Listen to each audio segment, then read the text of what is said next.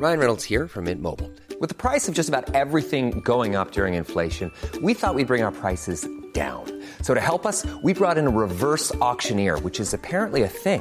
Mint Mobile Unlimited Premium Wireless. How to get 30, 30, bit to get 30, bit to get 20, 20, 20, bit to get 20, 20, bit to get 15, 15, 15, 15, just $15 a month? Sold! Give it a try at mintmobile.com/switch. $45 up front for 3 months plus taxes and fees. Promo rate for new customers for limited time. Unlimited more than 40 gigabytes per month. Slows full terms at mintmobile.com. Every fan knows the right player in the right position can be a game changer. Put LifeLock between your identity and identity thieves to monitor and alert you to threats you could miss. Plus, with a U.S.-based restoration specialist on your team, you won't have to face drained accounts, fraudulent loans, or other losses from identity theft alone. All backed by the LifeLock $1 Million Protection Package. Change the game on identity theft. Save up to 25% your first year at LifeLock.com/aware. Welcome to the Lord's Podcast with Will Rowe. Welcome along to this month's Lord's Podcast. Lots to discuss today, and I'm very pleased to be joined by Middlesex Managing Director of Cricket, who is also one of the current England selectors and former fast bowler, Angus Fraser. Welcome along, Gus. Afternoon. And joining Gus is the Deputy Editor of The Observer magazine, and more importantly for the podcast today, the author of Following On, a memoir of teenage obsession and terrible cricket. It's Emma John. Welcome, Emma. Hi. Great to have you here. Now, coming up on this month's podcast, Mohammad Amir returns to Lord's, England's selection issues as Anderson and Stokes missed the first test against Pakistan, and we reminisce about England's trials and tribulations during the 1990s. As well as this, I put my guests to the test on the Lord's podcast quiz, and we have your questions from Twitter for Gus. But first, we're now a day or so away from the first test between England and Pakistan this summer, and both sides are here training today at Lord's.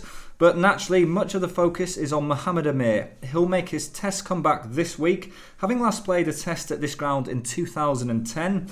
It was during that test that he was involved in a spot-fixing incident which saw him banned from cricket and also serve a jail sentence. Now this week sees a chance for redemption.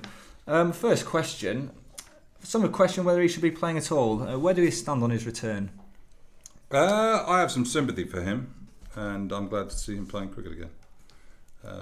Obviously, you can't condone what took place here those years ago, but I think there was a young man there, naively maybe, not looked after by senior figures in the side, and ended up doing something that he obviously regrets deeply. So I have some sympathy. I know there's been a lot of people saying should be live bands and stuff like that. I don't agree with that. I think it'll be interesting to see how he's welcomed over the next few days. But I, for one, I'm pleased that he's back playing cricket. Yeah, it's interesting, isn't it? Because I think with sport, ethical dilemmas are always difficult because the whole point of sport is it doesn't actually work if you don't play by the rules. Like, sport as a whole, it's a total fabrication. Like, it doesn't stand up unless everybody abides by the rules, which is why I think a lot of people do believe in life bans, whether it's for doping or other cheating behaviour. You know, like in bridge, don't they ban you from bridge if you ever caught cheating at bridge? I think that's the case. Anyway, Life bans in bridge. Yeah, I've never looked into that.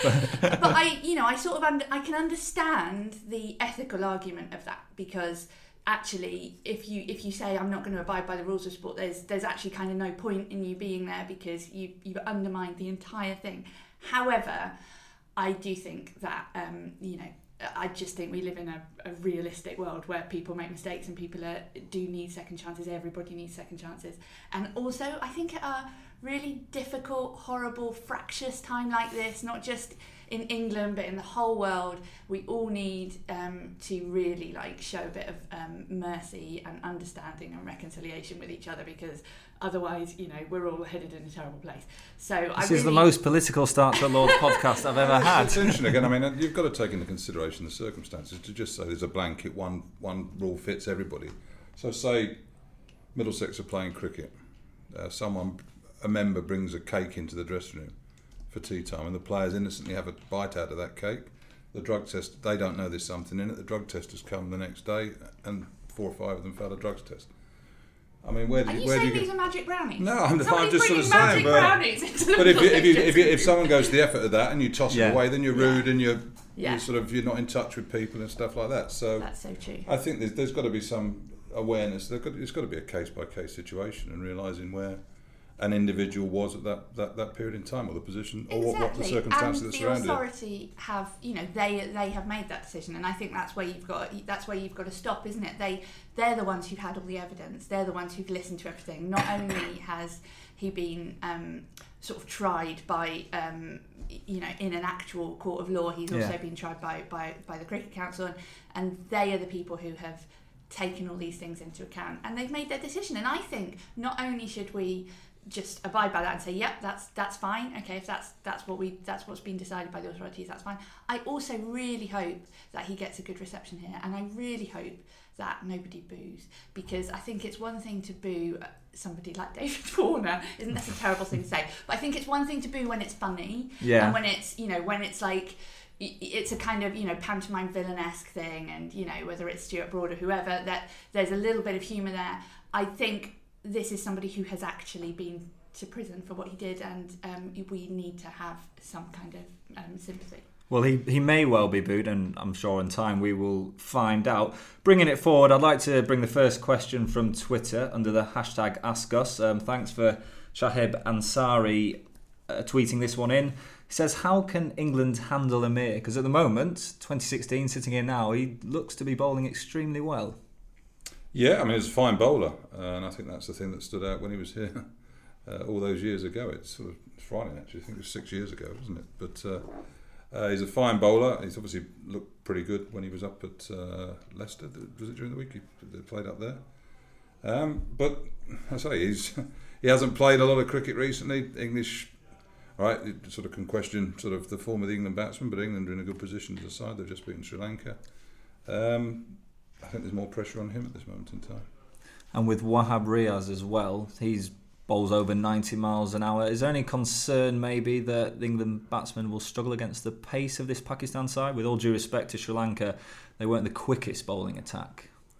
No, but as I say, they've got some good bowlers. I mean, that's why everybody looks forward to a series against Pakistan. You're never quite sure what you're going to get. I'm sure there'll be some names that come out of this series that we've never heard of before, and you think, blimey, there's something a bit special out of them. So, I say, if I could forecast the future, I wouldn't be sat here now, would I? So, but obviously, you're backing those players to sort of to cope with what's put in front of them, and they've managed to do that so far. It's a different challenge. Yes, they are stronger, quicker, but equally, you've got to bowl well. Well, and isn't some of it going to depend on the pitch as well? I mean, Stuart Broad this morning has been saying that he's worried about the pace of the pitch. What do you reckon? I haven't seen the pitch. I've only got it this morning. Middlesex have been away, so I haven't looked at the pitch before now. They haven't had a great deal of pace in them this year. But Stuart Broad's been saying quite a bit, hasn't he, by the sound of it? Yeah, I think he's pointed out that nobody's taken 20 wickets on it yet. Not this season, no. Well, time will tell whether England or Pakistan will achieve that. Moving forward onto the England selection issues, James Anderson and Ben Stokes both unfit, so you've had to make a couple of changes in the bowling department, and in the batting you've also brought in Gary Balance, which many people thought was a bit of a shock. Could you explain the decisions behind that? Well, James finished the Sri Lanka series with a shoulder injury. Was diagnosed as a stress fracture. When we sat down last week, he hadn't bowled, or he'd had a couple of gentle sort of introductory bowls since.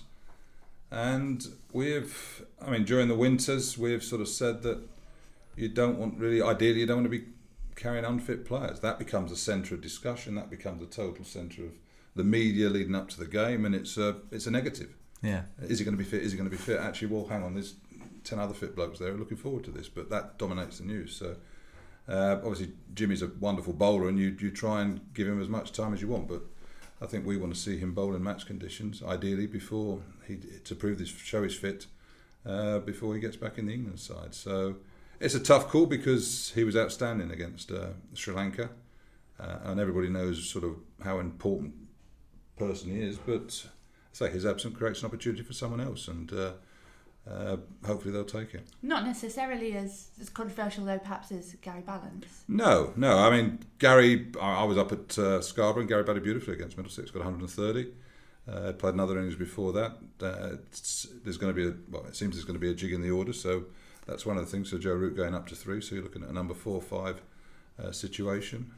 We believe in Gary Balance, and we think he's in a good position to do the job. But it does beg the question of how much does one innings influence you as a selector? I think, well, the fact is he was just after Nick Compton in our conversations earlier this year. Right. He was in South Africa. Yeah. So there's continuity there. Yeah. And there's a question from Twitter from Alex Dean. Why does Scott Borthwick not get a call up? And does Jake Ball come straight in for Anderson? So first question, Gus, on Scott Borthwick. He's been in and around the team. He's made his debut in Australia. Is there an England future for Scott? Well, there's obviously a future there, yeah. I mean, no one's put a big black line through his name, that's for sure. There are a number of players discussed.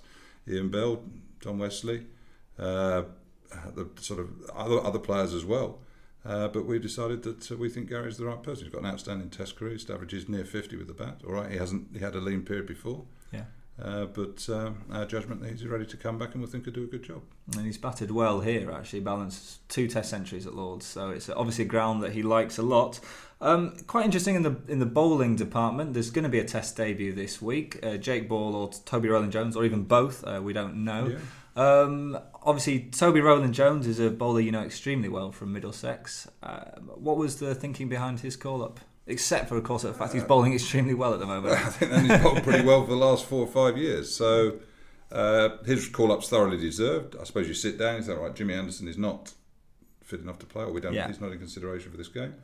Your continuity is that Jake Ball moves up. Well, who's the next best bowler in county cricket at this moment in time? And Toby Rowland-Jones has been bowling well for, as I said, for a number of years, and his record suggests that he is a five-out, which he is, and he may get an opportunity. I think it'll be interesting to see. I mean, the final 11 is picked by the captain and the coach, so they'll monitor how they go in the nets over the next couple of days, and they'll make a judgment on that. So it could be interesting to see where they go, whether they do go for Jake or for Toby. Also interesting in that I discovered today that if Tobias Skelton Rowland-Jones gets picked for his Test debut, he'll be the first double-barrelled surname since Norman Mitchell Innes in 1935 for England. That was something that we considered a lot with our selection, yeah. I know. Double barrels. I'm glad you were thinking about that. Absolutely, we thought we needed a double barrel. I can't believe that there haven't been more double-barrelled names since 1935. You just assume there would have been. Especially with the amount of sort of public school cricketers that have come through to play for England. That's a good one. That's your wisdom knowledge coming through. Well, which we'll put to the test later. Oh, no, please don't.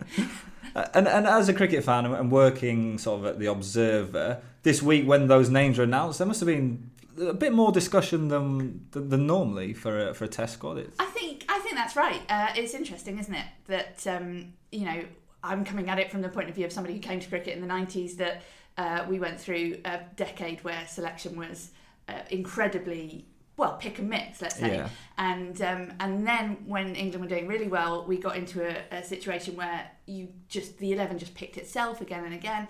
And I think actually Mike Atherton used to say, this is all getting a bit boring. He used to complain about it in the press box, that he was getting the same names on the team sheet. But it was just a sign doesn't give anybody anything to write for, but that doesn't mean it's the wrong decision, does it? We're not here to... It's a great thing. It's just an incredible thing to have stability.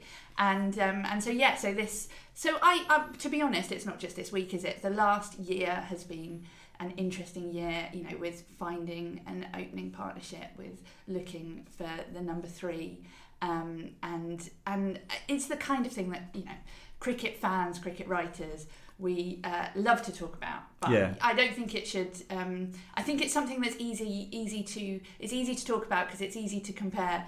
But oh my goodness, I would hate to have to be the person in the selection room. But the thing is, I mean, everybody's a looks, and you pick people, expect them to do well, and your selection gives them an opportunity, and that's what young players want, don't they? They want opportunities. It's then down to them to take them, and hopefully they do take them. But if they don't, you give them a decent period of time so that you can hopefully make a decision with a certain degree of certainty. Yeah. And I think in the past, you're dropping people after 1 or 2 Test matches and then not knowing whether they're up to it or not, and then picking them again sort of 6 months later type of thing. But at least now, hopefully, we've got a pretty good idea of whether a player can manage and cope with what it is to be an international cricket, and it's a lot more than just out there facing bowlers. It's coping with being the centre of the country's sort of sporting attention for a week. I've got to ask this: you've been a member of the England dressing room as a player. You've been a member of the press box as a writer, and now a member of the England selection committee. Who serves the best wine? Well, actually, there's a lot of difference there, isn't there? I mean, everybody sort of used to think that the journalists are sort of on the sort of toot from about midday onwards, but I've never seen any journalists really drinking at all before they've sent their copy in, and there's been no booze at any of our selection meetings. I think it. No, I just imagine you there with the port. They're normally in the morning. So it's coffee and biscuits rather than port and brandy. Yeah. Disappointing. I think that's a good time to bring in my next question from Twitter. Why don't bowlers use the Yorker more often? It's a ball that often gets a wicket. This is from Linda Nathaniel. And I sort of hark back to days of Darren Gough, steaming in and bowling those Yorkers. Well, it's a great ball when it's bowled well, but it's a difficult ball to bowl. And you get it slightly wrong, and it's a full toss or a half volley, which gets hit for 4. And as a bowler, you're trying to work the percentage in your favour. A lot of the time, frustrating batsmen, not giving them much to hit. Expecting the odd ball to do something that sort of causes them problems. When you can get it right, and obviously you saw Waqar Younis and Wasim Akram in years gone by with a reverse swing, bowling Yorkers in devastating style. But I found it a difficult ball to bowl. It's not a ball you practice all the time. You practice it sometimes. And again, I think you look at white ball cricket, the jury's still out on many occasions as to whether Yorkers is always the best tactic, this slower balls, this short balls, and things like that, because you get the Yorkers slightly wrong. It's very hittable. If you can bowl it on tap, but if you could bowl it on tap, then you could pitch any ball anywhere on tap. Yeah. And you'd probably never go for a run, and you walk off with sort of 7 for 15 most weeks. Great. Well, now, moving on. It's received fantastic reviews since it came out earlier this year. And we've got the author here with us today, and one of the starring casts from the book. I'm, of course, talking about Following On, a memoir of teenage obsession and terrible cricket. Emma, I think I'll bring you in here. Can you explain how the book came about? And for those that don't know anything about it, what it's about? Okay, so the book came about partly because I had... Well, the real reason the book came about is because I just didn't think anybody had really written about 90s cricket, particularly. I apologise immediately to all the players who've written autobiographies, because they clearly have. But it's like it's a slightly forgotten period of the game. Not forgotten. Everybody remembers it. They remember it sort of in that way that you wince when you remember a bruise or something. There are memories for it, but I didn't think that people remembered it as fondly as they should do, perhaps. Because it was a difficult time to be an England fan. However, it happened to be the time that I became an England fan. I was a teenager, and I completely fell in love with the game in '93, and as by extension with the England team and the cast of players. And I wanted to write about it. I didn't want to write a history of it. I didn't want to, Don't you love an extra $100 in your pocket? Have a TurboTax expert file your taxes for you by March 31st to get $100 back instantly.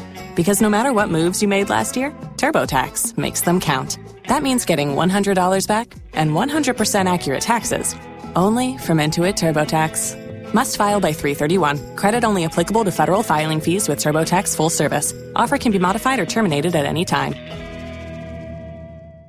Every fan knows the right player in the right position can be a game changer. Put LifeLock between your identity and identity thieves to monitor and alert you to threats you could miss. Plus, with a U.S.-based restoration specialist on your team, you won't have to face drained accounts, fraudulent loans, or other losses from identity theft alone. All backed by the LifeLock $1 Million Protection Package. Change the game on identity theft. Save up to 25% your first year at LifeLock.com/aware. Go and write something that was an exhaustive discussion of what went wrong with 90s cricket or anything like that, because I think there are plenty of better qualified people, most of them in the actually Sky Sports commentary box, to do that. But I do think it was a unique time to be a fan, and so I wanted to write something personal about what it was like being a teenager, and why teenage girls, boys, whoever can do this, can become obsessed with a team, can completely become smitten with a team, regardless of their results, certainly in this case. So that's what it really is. That's what the book is. And the book, I've read the book, it's fantastic. And I'm not just saying that because you're sitting here. Thanks. You go through each chapter, you go and meet one of the players from that 90s side, and you sort of interview them, and you go off on a few tangents, and you come back, and then at the end there is the sort of the sit down. It's almost a kind of Wizard of Oz style sit down with Mike Atherton, Athers, who is quite normal, and it's not anticlimactic, the ending, but it's an interesting ending. Well, yeah, so meeting your heroes, it's obviously something I'd already had to do a little bit by, my first job in journalism was as a cricket writer with the Wisdom Cricket Monthly, as it was then, for 4 years. And I have met, interviewed, and even, sat alongside, writing in the press box, many of the people who were my 90s heroes, including Gus, who I can't quite look in the face right now while I'm talking about it. And so in that sense, having been a cricket journalist for a while, meeting sportsmen and interviewing them, on one level it's quite normal, it's quite easy. However, when you are at the same time purposefully thinking back to when you were a teenager and all the the amount that you invested, the amount of emotional energy, the amount of your time. I mean, let's face it, cricket, for a player it takes up plenty of time, but for a fan, you're not only spending all those days watching it, you're spending all those hours reading about it and talking about it and, whining at your mum about it, in my case. And so therefore, like, meeting the players, I thought would be interesting. I thought would be particularly interesting in terms of, I know that a player's experience is obviously incredibly different, almost entirely divorced from a fan's experience. And so it's particularly interesting in a period when you've got a team that aren't especially successful, but do have these great highs when they do win. What it is like to be, how bad it feels, what the comparison is in emotion between the player and the fan. Because for a fan, I think it can potentially be more painful. There's nothing you can do to affect what's happening on the field. Obviously, I can't. It's like being a director of cricket then. And I just think that it was interesting talking to Graham Thorpe, for example. He was somebody who said, he wouldn't have changed it for the world. And also, a lot of the time when England were doing badly, it didn't hurt so much for him because he was doing his best and he was often doing quite well and he enjoyed the adversity. You've got the challenge of that adversity. You're actually actively involved and you're doing what you love and you're getting paid for it. And, sure, it's depressing to keep coming up against, some world-class teams who are going to beat you 8 times out of 10, say. But there's kind of personal redemption for you in it. I think for a fan, and especially, let's say, a teenage fan who is going through all sorts of weird hormonal stuff and very up and down, it's actually there's a massive lack of control.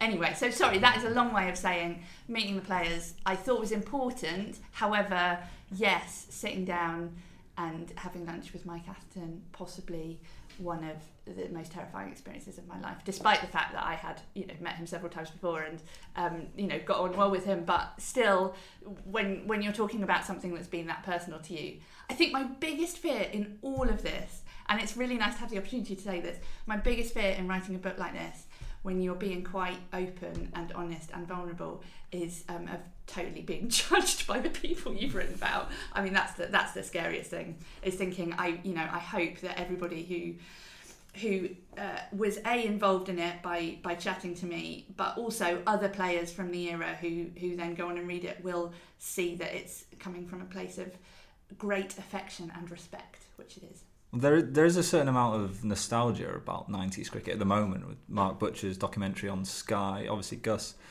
you were there. Can you see where the nostalgia comes from, and also what was it like to be a part of that England setup? Well, I agree. I'm happy I played when I played. I think the 90s was, in the 80s it was definitely, you're a county cricketer that's released to play for your country. And obviously central contracts came in 2000 onwards. And I think the 90s, there was a real jostle for space, respect, control between the players and the board, and the fact that sort of the profile, the importance of international cricket was getting bigger and bigger and bigger. So therefore the necessity for the England side to be getting better and better, or putting in better performances, increased. And the sort of, I suppose the contract dispute that we had, the World Cup before the '99 World Cup, sort of brought things to a head in that respect. As I said, I didn't look back. I watched the Sky thing. I won't watch it again. I haven't read the book, not because I haven't, but I mean it's my decade, and if it's terrible cricket, then do I run a sort of people laughing at your expense? And you actually work damn hard. Yeah. Got a record you're proud of. In the Sky documentary, you've taken 13, 14 fifers, 2 8-fers. Got a test bowling average that hasn't been bettered by any current England bowler, and the only clip of you is dropping a catch at third man to make you look stupid. So, and you got Piers Morgan slugging you off. So yeah, it's great, isn't it? I actually, and I hope the book shows this. One of the things that I thought was most interesting about writing it is that there has never been a kind of revisionist history of the 90s and an appreciation of how actually good the team was, that how extraordinary that decade of world. The team underachieved considerably. I mean, Yeah. I think that's one of the frustrations. You look at the quality of cricketers that we had in that era, and we should have done a lot better than we should have. We should have done far better than we did, and that is down to us as players. We take responsibility of that, but there was also the way that the players were managed and looked after and maybe treated. And as you were saying, I mean, the fact that you're playing against the early 90s was a great West Indian side, and then all of a sudden that got overtaken by probably the best ever Australian side. And the fact that you're getting beaten up by the likes of Shane Warne and Alan Border and sort of the War brothers and Ambrose and Walsh and Lara and Haynes and Greenwich and Richards and people like that. All right, you weren't as good as them, but these were two exceptional sides, and we lost. But again, we didn't there weren't any blackwashes like there were in the H's. There weren't any 5-0 thrashings by Australia as there have been recently. So it didn't. It didn't feel like it was reported to me. I think that's right, and I think also we had to take that decade out of we had to take it out of the natural thing which has been. You're right to sort of make it almost like comic. People liked to make it very one-dimensional and think that Phil Tufnell dropping catches, say, it was that's funny, but that it absolutely undermines all the incredible work that happened, and also it completely forgets that when England did win both tests or indeed a series, that was a massive deal, and this is sport. This is what sport's about. You might not, it's like Nick Hornby when he started supporting Arsenal was not supporting them in a great era. That didn't mean that he didn't appreciate their efforts any less, or he didn't identify with them any less. And it actually, it can mean that you actually identify with people more, because it's not like having a. Yeah, I'd say you look at the era, and I say, well, why do you enjoy it? I mean, obviously players are far better looked after now. They get financial security. If you've played a 10-year career, you're going to be in a good position now. Yeah. But the pressure they're under, the sort of spotlight, the social media, the comment, the outrage, the sort of lack of tolerance, great expectations. We could be silly so-and-sos in the 90s and get away with it. We worked hard, we were fit, we gave it our best shot. But there was space for you to go out there and have some fun and enjoy the experience of playing for England and touring these countries. Nowadays, you sort of wonder whether the current team, yes, they'll have won a lot of games, a lot more games, and had sort of certainly better bank accounts. But will they look back on it with the same fondness? Because I think we all do. Nasser was saying, he sort of said he wouldn't have changed it for the world. The fact that you were playing against the names of the cricketers that I played against: Warne, McGrath, Ambrose, Walsh, Lara, Haynes, Greenwich, Richards, Martin Crowe. Akram. You were playing against some great cricketers. So the fact that you've actually stood there on a field and tried to take them on is something you look back on with fondness. You didn't write a book yourself? No, I haven't. Did you? What did you ever think about it? I did a tour diary book, which when I was playing, and it was ghostwritten. Yeah. And then obviously I became a journalist, so I'd have to write it myself, and I've sort of not had sort of 6 months or 3 months or whatever. Obviously they're quite big investments, aren't they, to sit down and write a book. And you also, I mean, a lot of people, because the cash is quite good, isn't it? But you sort of think, well, actually, when you do something, it will be about your whole experience in cricket rather than just sort of something to cash in at this moment in time because someone's come up to you with a 3-book deal or whatever. Yeah. Not that they have. And there's still many chapters to come. Great. Well, we're going to finish with the Lord's Podcast quiz, which is where I give you a date, and all you have to do is tell me what happened on that date. I'll give you 3 options. And so I'll put this out here now. For listeners, you won't be able to see that, obviously. But Emma, you can go first. And it's all about this great ground and cricket. So, in 1991, what happened? Was it A, the opening of the Compton and Edridge stands at the nursery end of the ground? Was it B, David Gower gets his name on the Lord's Honours Board for the second time in his career? Or was it C, Yorkshire's Richard Blakey makes his ODI debut at Lord's? What happened in 1991? Oh, that is really tough. I'm going to go for Blakey because Blakey feels like a 1991 name for some reason in my head. That seems to fit. I'm going to go for A because I played in a Test match here in 1990 against India when this end was demolished. Because who was it? Hit Kapil hit 3 sixes into this stand to avoid the follow-on, didn't he? In that, yeah. Well, that was a brilliant Test match actually. Gooch 3-3-3. So I'm going to go for A. Gus, you are correct. In 1991, like the opening of the Compton and Edridge stand. I did have an advice. Yeah, that's fair enough. You know. Right. Our next question. I accept that. So Gus takes a 1-0 lead. Okay. I don't know if you'll have special knowledge here. In 1822. What happened? Was it A, did Thomas Lord die at the age of 76 in Westmeath, Hampshire? Was it B, the first Oxford v Cambridge match was played at Lord's? Or was it C, Harrow were bowled out for 99 in their first innings at Lord's against Eton in the annual schoolboy fixture? Gus, you can go first with that one. I have not got a clue. What happened in 1822? Thomas Lord dies, first Oxford v Cambridge match played at Lord's, or Harrow skittled for 99 in their first innings against Eton? I'll go for Oxford Cambridge. I feel like it's going to be all 3. Do you know what I mean? They all sound like stuff that happened in 1822. So if Lord died at 76, that would have meant he was born in, 48? Oh no, my maths is terrible. Don't overthink it, Emma. Don't overthink it. 1746, this is 200 years old. I feel like... Okay, I'm going to go...